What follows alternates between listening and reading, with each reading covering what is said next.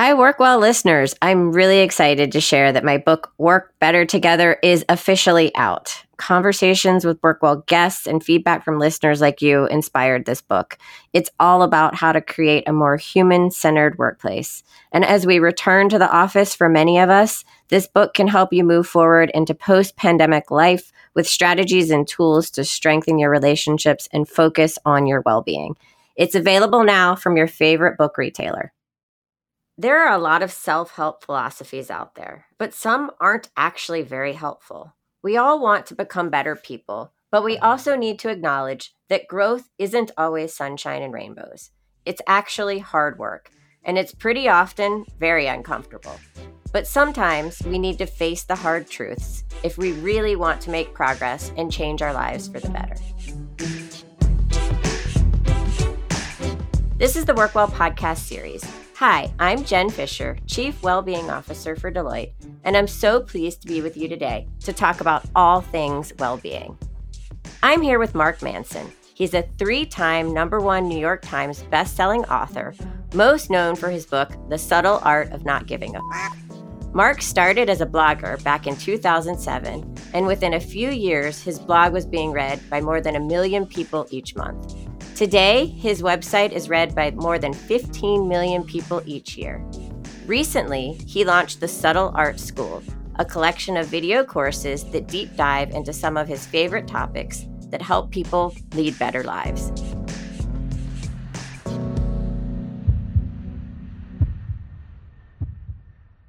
Mark, welcome to the show. It's great being here. Thanks for having me. Absolutely. So, I want to get started. You say on your website that your life's mission is to improve the public conversation around personal development and happiness. So tell me about that. Tell me how that became your passion and why it's so important to you. So a little bit of my background, I was a little bit of a self-help junkie when I was a teenager and young adult, and I became kind of disillusioned with it. This was back in the 2000s, and everything was still very, woo-woo, just think positive, just believe in yourself. The Secret was huge. And to be frank, I just thought a lot of it was nonsense. Like I kind of came to the conclusion through my own experiences that most of it was designed to make you feel good for a short period of time, but it wasn't actually fixing or changing anything in your life. And actually, on the contrary, to fix or change something in your life, it's actually a very difficult and painful process.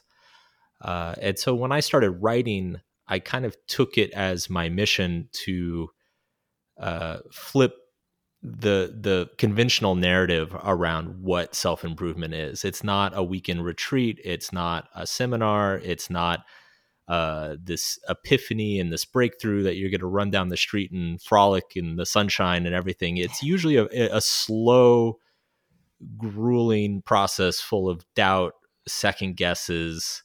And in many cases, we often don't even realize how much we're changing as we're changing. And so my work is very much just about kind of the gritty, realistic aspects of personal growth. So let's talk more about that, because you say that you give life advice that doesn't suck. and I think that we all need a little bit of life advice right now that doesn't suck. So tell me more about that. A big part of my work is irreverence and humor. And also I'm a little bit confrontational. I've just found that, if you're asking people to think about really uncomfortable topics in their own lives, why did your marriage fail? Why do you always doubt yourself? Why do you always feel insecure in every business meeting that you're going into? These are not fun things to think about. Mm-hmm. In fact, most of us spend most of our time avoiding thinking about these things every chance we get. So I've kind of found that humor and a little bit of that attitude is it's kind of the sugar that helps the medicine go down. If you want people to confront these difficult conversations, if you can make them laugh a little bit first, it's much easier to get them to do it. Well, and I think it also, at least from my perspective, I mean, it humanizes it a little bit, right? These are issues that are part of being human. These are For things that sure. these are issues that we all face in one way or another, right? Not maybe not everybody's marriage fails, but we all have, things that we need to deal with, or insecurities, or different things in our life that we probably rather not deal with, but in order to in order to live a good life and move past them, we need to deal with them. Yeah, and that ties back into kind of improving the just general conversation or the public perception of self-improvement, is that these are unbelievably normal experiences Yeah. that we all have.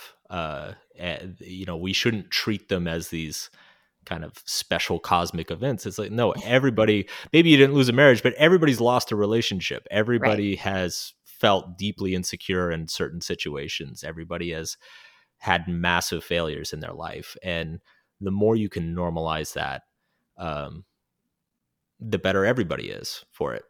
So tell me, like, walk me through the nitty gritty of your philosophy around self help, if you will, and like, I mean, you talked about it a little bit, but how does it differ in terms of putting things into action? Well, I actually kind of conceptualize my work as, there were actually a couple of years there where I conceptualized it as negative self-help, because I Mm. tend to come at things, instead of coming at things from the positive angle, I tend to come at them from the more negative angle, which uh, sounds kind of dreary and unexciting on the surface, but I actually think it's much more helpful. So one of the main ideas of my work is that we are all flawed and screwed up. So let's like not even start at the baseline expectation that we shouldn't be screwed up. We're all screwed up, and we've all got baggage and messes in our past and horrible uh insecurities going on inside of us. So like, let's use that as our starting point, and instead of trying to be spectacular and amazing and perfect all the time, let's just try to be less awful. um Take it, one step at a time. Another tenet that I preach a lot is pain is inevitable, Mhm. but our reaction to that pain is not. Life is always going to find ways to hurt you and trip you up, but what you do with that is completely up to you.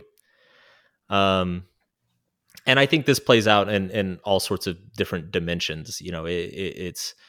It whether it's your career or your relationships or just figuring out what you want in your life, you're always going to go through periods where you feel a little bit lost, where there's lots of conflict, where something that you really, really believed in for a long time doesn't work or turns out not to be the thing that you expected it to be. And again, I think it's kind of resetting expectations that this is the norm. Like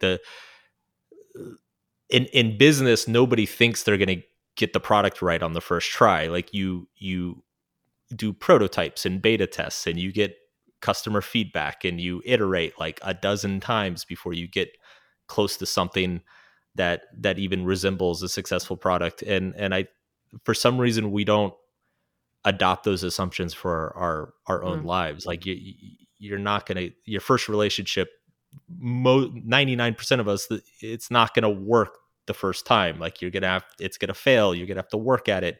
You're going to have to go date other people, whatever. So that's in a nutshell, that is kind of just the dead horse I'm beating all the time. And do you think that kind of your style and this philosophy is just reflective of you and your personality, or is it something else? I mean, I'm kind of a cynical dude, for sure. It's I'm a millennial. Millennials are kind of famous for being cynical and Rightfully disillusioned with so. with everything. Yeah, and I think that's kind of, that was my initial audience early on. I Hmm. started blogging in 2008, Right. and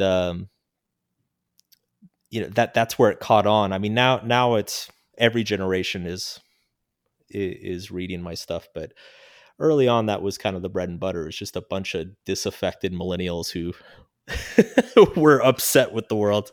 Well, it obviously resonates, right? Because you have millions and millions of people reading your stuff now. So I guess, when you talk about like what are some specific strategies? So, you kind of said, look, life is gonna trip you up. Like that's life. There are parts of life, regardless of who you are, what you do, what your title is, where you live, who you're married to or not.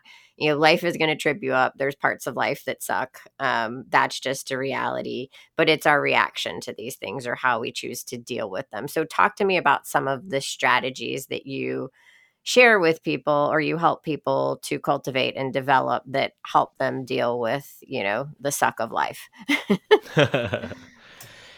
Well, the first one and probably primary one that I believe very strongly in is a sense of radical responsibility, Mm, taking responsibility for every experience in your life. And where people get tripped up on that is we often associate responsibility with fault, or we associate responsibility with justice. It's if I'm walking down the street and a drunk driver runs off the road and hits me, it's not my fault that happened. mm, It's not fair or just that happened to me, but it is still my responsibility uh, to recover, to recuperate, to process the experience, to decide what is that experience going to mean in my life? How is this going to affect my future? What am I going to learn from it? How am I going to respond and bounce back? Those things are still my responsibility regardless. I think the example I use in my book was if somebody leaves a baby on your doorstep, it's not your fault that the baby's there, but it is sure as hell your responsibility to do something about it.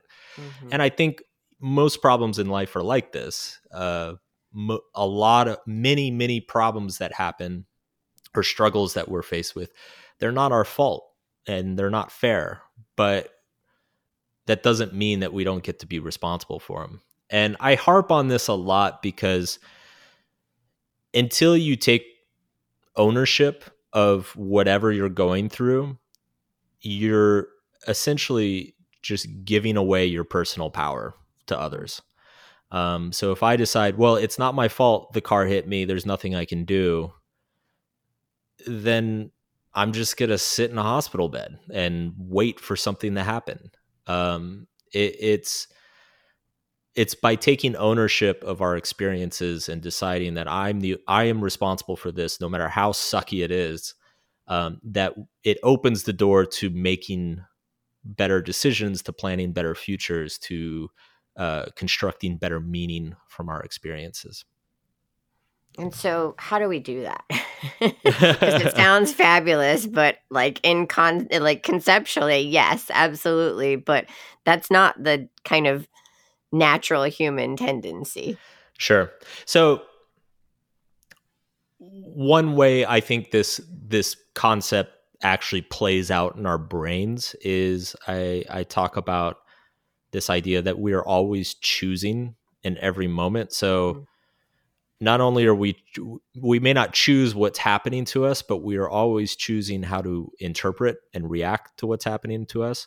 We're always choosing the meaning that we ascribe to what's happening to us. And so I think the first step is simply just becoming aware of those choices that we're making.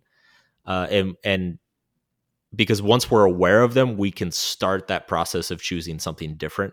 mm. Um, and I think this is just like probably the most fundamental thing that we all continue to struggle with, because like you said, our default setting is that our life is happening to us. It's not something that we're uh, proactively creating. And once you become aware of all those micro choices happening in every moment, then you can start to develop that sense of like, okay, I am actually creating the life that I have. Yeah. So, let's kind of talk about, um, happiness and, this constant pursuit of happiness that so many of us are, kind of always chasing, I guess. Hmm. Or I guess are we just trying too hard to be happy? Like and like what's the fine line between, caring about what really matters and then being able to like let all the other stuff go. Hmm. Right. I personally believe that happiness is a bit overrated as something to pursue or something to worry about. Mhm. Particularly, in my opinion, it's if you get the other things right, happiness will naturally happen as a byproduct. So, and again, I think this is the advantage of coming at things from more of a negative angle. I think it's more worthwhile to ask. Well, first of all, no emotion ever lasts. So even if you are happy, if everything in your life's going great, it's not going to last. Something's going Right. to happen. Right. Something's going to change. It's inevitable. And so I think the since happiness is a moving target, we need to ask ourselves, what are we willing to be unhappy for? What are the things in our lives that we're willing to sacrifice or struggle or suffer for? What are the things in our life that are actually more important than our own happiness? And for a lot of Mm. people, that's something like their kids, their Right. family, maybe a particular cause. Maybe they believe really strongly in their career. But most of us, we don't have many of those things. We have, we're lucky if we have more than one or two, and a lot of people have none. And what I find is that the people who have none, there's nothing that they're willing to give up their happiness for. They're the ones who are constantly struggling to be happy, Mm. because if you have nothing that you're willing to give up happiness for, then happiness, it kind of becomes like uh, chasing highs. A It's false like promise. it's like Yeah. it's like a kind of an abstract addiction. Like you're always Yeah. looking for a new distraction, uh, a new a new thrill, um, a new escape, Mhm. um, and so I think it's one of those paradoxical things that the more you find that you're willing to be unhappy for, the more happiness just starts to happen naturally as a byproduct. So let's talk about social media and the role that social media plays in kind of this constant pursuit of, the perfect life or happiness. We're all aware that, what we see oftentimes or all the time on social media is a curated version of somebody else's life. And although we know that, it still, triggers a very human response of, comparing it to my own life or my own happiness. And so, what is the role that social media kind of plays in, where we are now and our like constant pursuit or desire to always be happy? Hmm. To be honest, I think so. Social media is kind of like a favorite punching bag these days, and rightfully so. Like I do think there are some things, there are some things that social media deserves to be kicked around for. I'm not convinced that is so much one of them. Keeping up with the Joneses has always been a thing, Yeah. Yeah. um, and if it wasn't social media, it would be TV commercials or magazine ads or you know radio shows or whatever. So is it just us looking for something outside of ourselves to blame? Yeah, I mean, we're human, right? So we Yeah. always we're naturally gonna compare ourselves to others, and when we see somebody who has something that we don't have, we're gonna be a little bit envious and have those questions of like, why don't I have that? Am I not good enough? And I think that's just kind of a universal experience. I mean, social media might make it more like a more frequent Mhm. experience for people, but I don't think it is necessarily causing it or changing it. To me, the actually the big threat of social media, or the problem with social media, is that it's a funhouse mirror reflection of reality. Like, it's the same way, obviously it's not all those like if I get on so I'm in my mid 30s. So when I get on Facebook, it's just nothing but weddings and babies, like Mm. top to bottom weddings and babies. And you would think that just everybody's getting married and having kids right now, when, you know, the reality is life. I'm just not seeing all of the boring, mundane things, or people aren't posting the boring, mundane things from their lives. Um, and I think this goes both ways. I think we get overexposed to the extremely positive events, and we get overexposed to extremely Yeah. negative events and points of view as well. And meanwhile, it's like 99% of life is happening in this In humdrum middle. between. Yeah. And we're not being exposed to that. So our perception of the world, I think, gets very skewed in both directions. Yeah, I that really resonates with me. And one of the other things that I know you talk about, and you've touched on this a little bit, is that, we aren't going to feel amazing all of the time. And this expectation that we are kind of leads us down, a bad path. Like, not every experience is going to be positive. You talked about that already. But Mm. like, can you dive a little bit deeper and talk about like why do we all need to better understand this, or what can we do to kind of better understand this and help one another? I mean, I think for me, like logically, yeah, I get that, I understand that, but when it comes to like my own life, or practices in my own life, it doesn't necessarily seem to feel that way.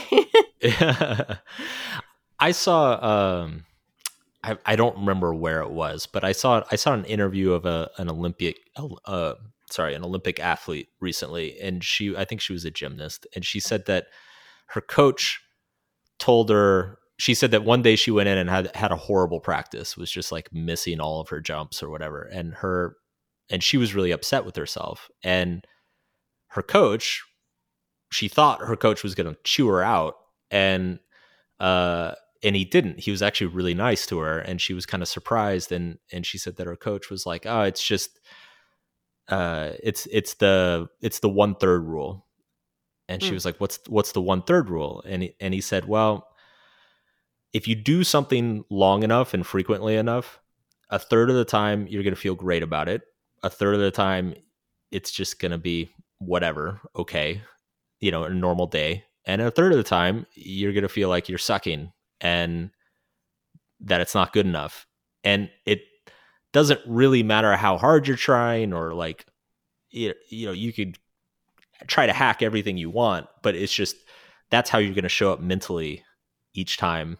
And I really like frameworks like that, because it basically resets our expectations. One of the things that I say uh, in one of my articles is I said that even if you're working your dream job, it's still going to suck about 10% of the time. hmm And because no job is perfect all the time. I can And attest to that. yeah, right. Me too. Me too. And I think it's just, to me, so just actually to give you a concrete example, earlier this week, on Monday, I woke up with the sniffles, started coughing. Turns out I'm sick. It's not COVID, but turns out I'm sick. I'm in the middle of a really big kind of business rebrand with my Mm. team. I'm working long hours. I'm like, wow, this is the worst time ever to get sick. I struggle through the morning. Um, Afternoon comes, I get the mail. I've got a big envelope from the IRS. I'm like, oh God, here we go. I That's open it never up. good. Yeah. And guess what? I'm getting audited. And I'm like, seriously, of all times, like, you could have done this 3 months ago or a year ago. And it was a pretty crappy day. And I kind of sat down, before dinner, and I was like, you know what? This is just, this is part of that 10%. Like, this Mm, is just, and the last month has been great. I've been on a roll lately. I've been super productive, been like really energized. And this week has just been the pits. And I'm like, mm. it's just part of it. That's part of Yeah. it. It's how it comes. There's nothing I need to fix. There's nothing I didn't do anything wrong. I'm not a bad person. This is just part of that 10%. So I have to ask. I guess you take your own advice. I try. So then, of all the topics that you speak and write about in terms of giving advice to others, what's the one that you struggle with the most? That's a great question. Because most of this stuff I write about it because I joke that it's my form of therapy. It's a reflection of your own experience. Exactly. Yeah. It's like this was my big. If you find an article I wrote in 2017, that was probably what I was struggling with in 2017. Oh. The thing that I'm bad about, I still get distracted a lot. It seems to be a constant battle. I've written a lot the last few years about something I call the attention diet, Right. which is kind of like, going on a fast the same way you would to like lose weight, is you just like kind of block or unsubscribe to a bunch of things. Yeah, it's just part of I think it's just the nature of my profession is that I'm sitting in front of a computer screen with an internet connection all day, every day, that, things seep in. My brain seems to always find a way to like, some shiny new thing Yeah, well, and I to look also at. mean part of your success and what you do is tied to, being online, right? Yeah, So it's hard not to be. yeah, yeah. I think we all struggle with that, and I mean, whoever's curating it is doing a great job because we're all struggling with it. Right. So one of the other things, that kind of comes through loud and clear in terms of like a theme in your philosophy is self-awareness. You talk about this all the time or write about this all the time. So, um, you know, and in particular, I think like in terms of us defining what success looks like, what our values are, we have to have self-awareness, Yep. and what choices and decisions that we make. So talk to me about self-awareness. You know, self-awareness, like many things that you talk about, is hard, right? Because it means we have to get real with some of the things that aren't so great about ourselves in order to get to the things that are so great about ourselves. So how can we better align our actions with, those things that, that are good about us, I guess. But just talk to me about self-awareness. Yeah, it's self-awareness is hard because we are all experts at lying to ourselves. And but look, I mean, if you lack awareness around something, nothing else is going to happen. Nothing else is going to work. Like if you aren't aware that you're having a certain emotional reaction, you can never change that emotional reaction. If you're not aware that you have an insecurity, you can't change that insecurity. If you aren't aware that you have a particular definition of success, you can't question or potentially change that definition of success. So, the first step to really anything, I think, is kind of doing a deep dive into, you start with the behavior. I used to call it the why game. How like 3-year-olds just walk around saying why, why. You kind of want to become like that, but with yourself. So, you look at a behavior that maybe you're not particularly proud of or don't feel great about, and ask yourself why did I do that, and start looking at all the different elements and influences. Maybe you were overwhelmed by some form of emotion. Maybe you're underslept. Maybe you are around people you don't like. And then you take all those reasons and you ask why again. Okay, why am I around people I don't like? Why am I underslept? Why was I overwhelmed by this emotion? And you get another set of answers. It's and usually they're particularly deeper answers. Maybe I'm in a job I don't like, or maybe I am not taking care of my health, or maybe I've always struggled with anger and I've never addressed it, and then you ask why again, and you basically kind of just go down these rabbit holes. A journal is a great medium to do this, Yeah. but therapy as well, obviously, or just talking to a loved one or partner. But just follow those rabbit holes as deep as you can take, and just see what comes up, because just a simple thing of like noticing, wow, like the last 3 or 4 times I had outbursts like this, I was with this one person. Like, that's probably not a coincidence. What is it about that one person that it like brings this out of me? A realization like that can be really pivotal for somebody. And it's and I just think it's a really important mental process to kind of develop on yourself. And can that help us also, and kind of speaking from what I struggle with in my own experiences, and it just the title of your most famous book, like, how do we actually go through the process of like not caring about things? Well, the trick, and it's not as simple as that. I get it. Of course.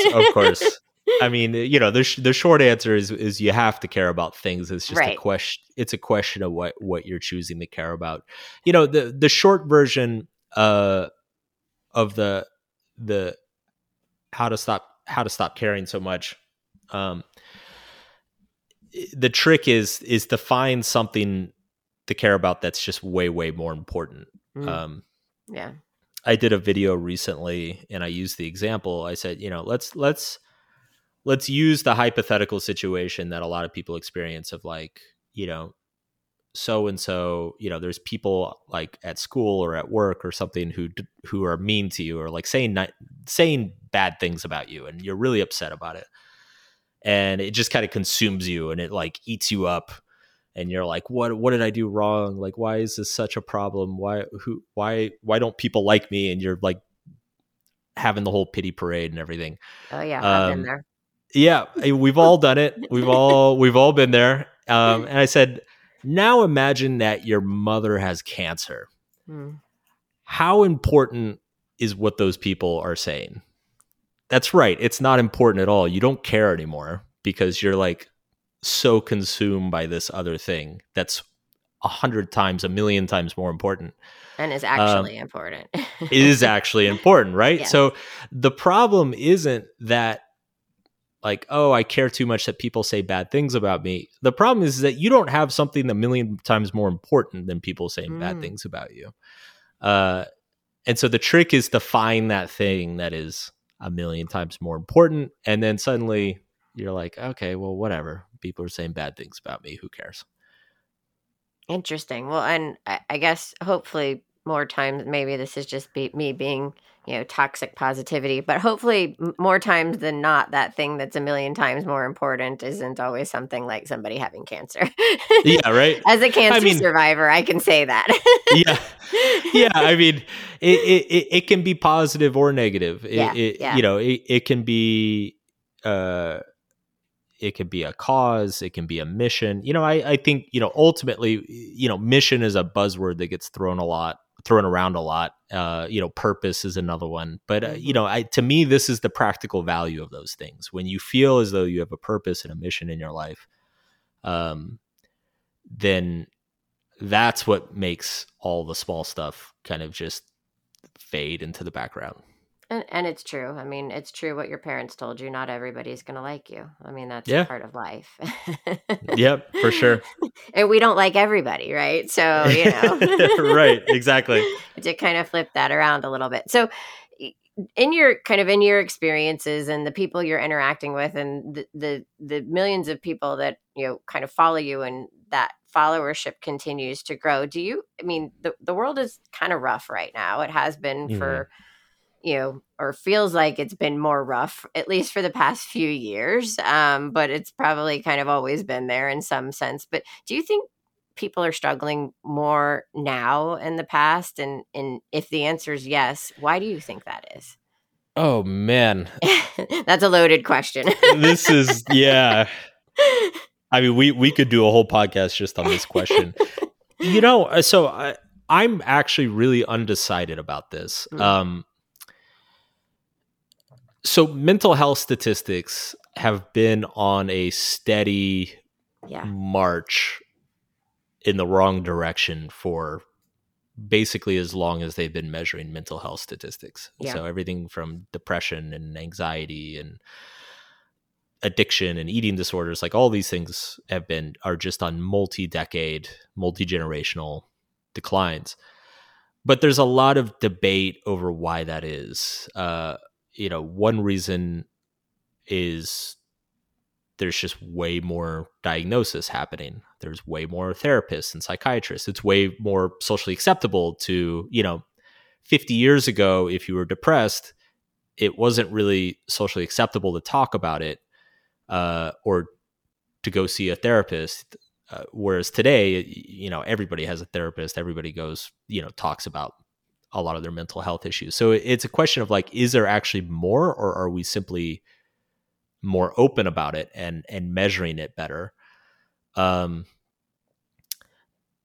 to me, it's an open question. I Yeah. think I find that I think it's very easy to become pessimistic because we are so much more aware of problems these days. Again, with the internet, um, we're so much more exposed to people struggling and suffering, all over the world.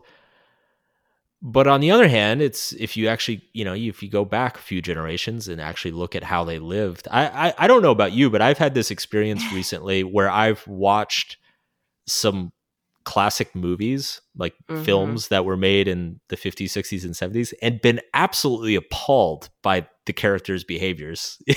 Just Yeah. been like Yeah. horrified at how cruel they are to each other and themselves, how much they drink, how much they smoke, how like the awful things that they say to each other. And then realizing like, wow, that was actually normal back then. Like that was Right. And we just and we how tend to, I think human nature is to kind of have this I kind of this idyllic, rosy yeah, picture. Yeah, exactly, of for the sure. past, that it was, and it's also interesting that you say that because Deloitte came out with a study on the C-suite's role in well-being, and one of the stats that came out is that 50% of the workforce says that they're struggling with their mental health in the Mhm. workplace, but that also means that 50% of the workforce isn't struggling. And while I'm not trying to downplay those that are, because it's incredibly important and we need to focus and pay attention there, we don't often hear about the people that aren't struggling. And Adam Grant recently actually talked about it, and he's like, I wonder why we don't hear that. Is it that the people that are struggling, they're afraid to say something, and the people that are also not struggling are afraid to say something, and so now Yeah. nobody's kind of really saying anything, right? And Yeah. so Yeah. could the people that are struggling learn from the people that aren't struggling? Is there a way to actually create more of an open dialogue that it's okay to not be struggling? Because I think we hear so much about, well, everybody's struggling, so therefore if I'm not, then I'm not going to say anything because I don't want anybody to know that I'm not struggling. So this ties it in really well to how we started the conversation, which is like you just said, it's if we normalize struggling to such an extent that people are just kind of like, well, yeah, I'm always struggling with something. Like there's always something hard going on in my life. Um, how useful is that as a metric? Yeah. I did a newsletter a couple years ago about the expansion of meaning of certain words. So, like for Mm, instance, trauma. Like 40 years ago, trauma had a very very narrow specific meaning, and then it expanded, and then it expanded again, and now it's like people will just casually throw around, oh, I was traumatized by that, that movie was terrible. It was traumatic watching it. It's the words become more common, and then the definition of those words becomes more expansive and uh, cast a wider net of a wider variety of experiences, and then they lose their meaning. yeah, then you wonder, are you measuring the same thing that you were measuring Yeah. 40 years ago, right? Yeah. And Yeah. that also ties in back to these metrics of like, what depression has gone through a similar evolution. Depression 50 years ago, depression was like you literally could not get out of bed. Right. You could not function. And today there's plenty of people who are depressed but still, are functional in their daily lives. So yeah, again, I don't know the answer to any of this stuff, but Right. I think it's there's a lot of interesting open questions around this, and it's I don't think anybody knows, Oh, well, maybe honestly. we'll loop back in the future for another podcast on this topic. Yeah, I'm sure it'll be interesting regardless. Yeah. Yeah. So one final question for you, Mark. You've been incredibly successful. I don't know if, when you set out to do what you're doing, you thought that you would impact as many people's lives as you have. So first of all, congratulations on that. But really what I want to know, what have you learned from the success that you've had, and like what has actually surprised you about it? Like, are there any stories from people that have been so impacted by your work or something you did or said or something they learned from you? Like, is there anything that's just really like touched you or surprised you about the work that you're doing? I'm gonna take that question in two parts. Yeah, because it was kind of a three-parter, actually. Well, it's so with the audience, it's a very interesting experience. I'm going to be very honest here. So, I early on, when I'm just a blogger with a couple dozen readers and a few commenters, it's every positive reaction is shocking. It's like, oh Mm. my God, this guy in Illinois just said that this article, like, helped him out. Oh, wow. Oh, it's like that. That's so crazy. That's amazing. I can't believe it. And then, like anything else though, things kind of you become kind of desensitized and Mm. a nerd to things. And as the audience has grown and exploded over the year, I've heard crazy stories, both positive and negative. I've been parts of people's proposals. It's like Like marriage proposals? marriage Oh my proposals. God. It's like there's really just insane, amazing stuff that has happened and continues to happen, with readers, and it's just such a blessing. And it's and yeah, the first time each one happens, it's surprising, and then but it's just human nature, it's after 3 or 4 marriage proposals, you're kind of like, or like another one, another Again. Yeah. yeah. Or another one is, people people have emailed me and they said, I was suicidal and then I found your work and I'm not anymore. Mm. And like that is always incredible, but and the first few times it's extremely surprising. Do you feel like a huge sense of responsibility when you get something like that? Yes, a sense of that is an occupational hazard of the industry I'm in, for sure. But it's so there's this weird kind of almost objectification of audience experience that you just develop. I've been doing this for 15 years, and so everything, it kind of just turns into data. Which is sad in a way. Like, I wish that wasn't true, but it's also just, when you hear from tens of thousands of people over many, many years, like I think it's natural. Yeah. And honestly, if it didn't become that way, I probably couldn't do this job. I would be so overwhelmed with anxiety and emotion all the time that I wouldn't be able to write anymore. On a personal, so I guess maybe that's the surprising part. On a personal level, my success is completely surprising. I often joke that if anybody actually thinks they're going to sell this many books, they're probably an asshole. But it's what surprised me actually has been the other side, like being on the other side of success. There's a lot of cliches of like money doesn't make you happy, but the biggest, and that's all true, but the biggest surprise for me was I had a dream, I worked towards that dream, and I hit it way younger than I ever thought I would. And when I hit it, I lost it. And that really messed me up. Like still being young and not having a dream anymore, and not knowing what to do next, and having this kind of like sinking feeling of like anything you do next is going to be disappointing to everyone, including yourself.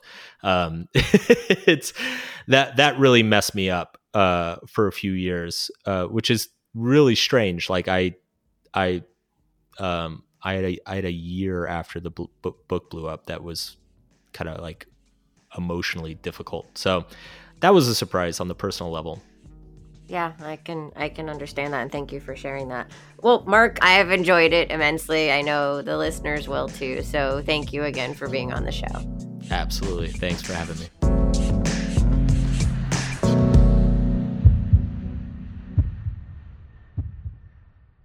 I'm so grateful Mark could be with us today to talk about happiness and personal development. Thank you to our producers, Rivet 360, and our listeners.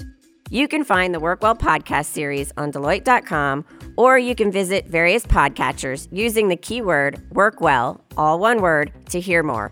And if you like the show, don't forget to subscribe so you get all of our future episodes. If you have a topic you'd like to hear on the Work Well podcast series, or maybe a story you would like to share, please reach out to me on LinkedIn. My profile is under the name Jen Fisher, or on Twitter at JenFish23. We're always open to your recommendations and feedback. And of course, if you like what you hear, please share, post, and like this podcast. Thank you, and be well. The information, opinions, and recommendations expressed by guests on this Deloitte podcast series are for general information and should not be considered as specific advice or services.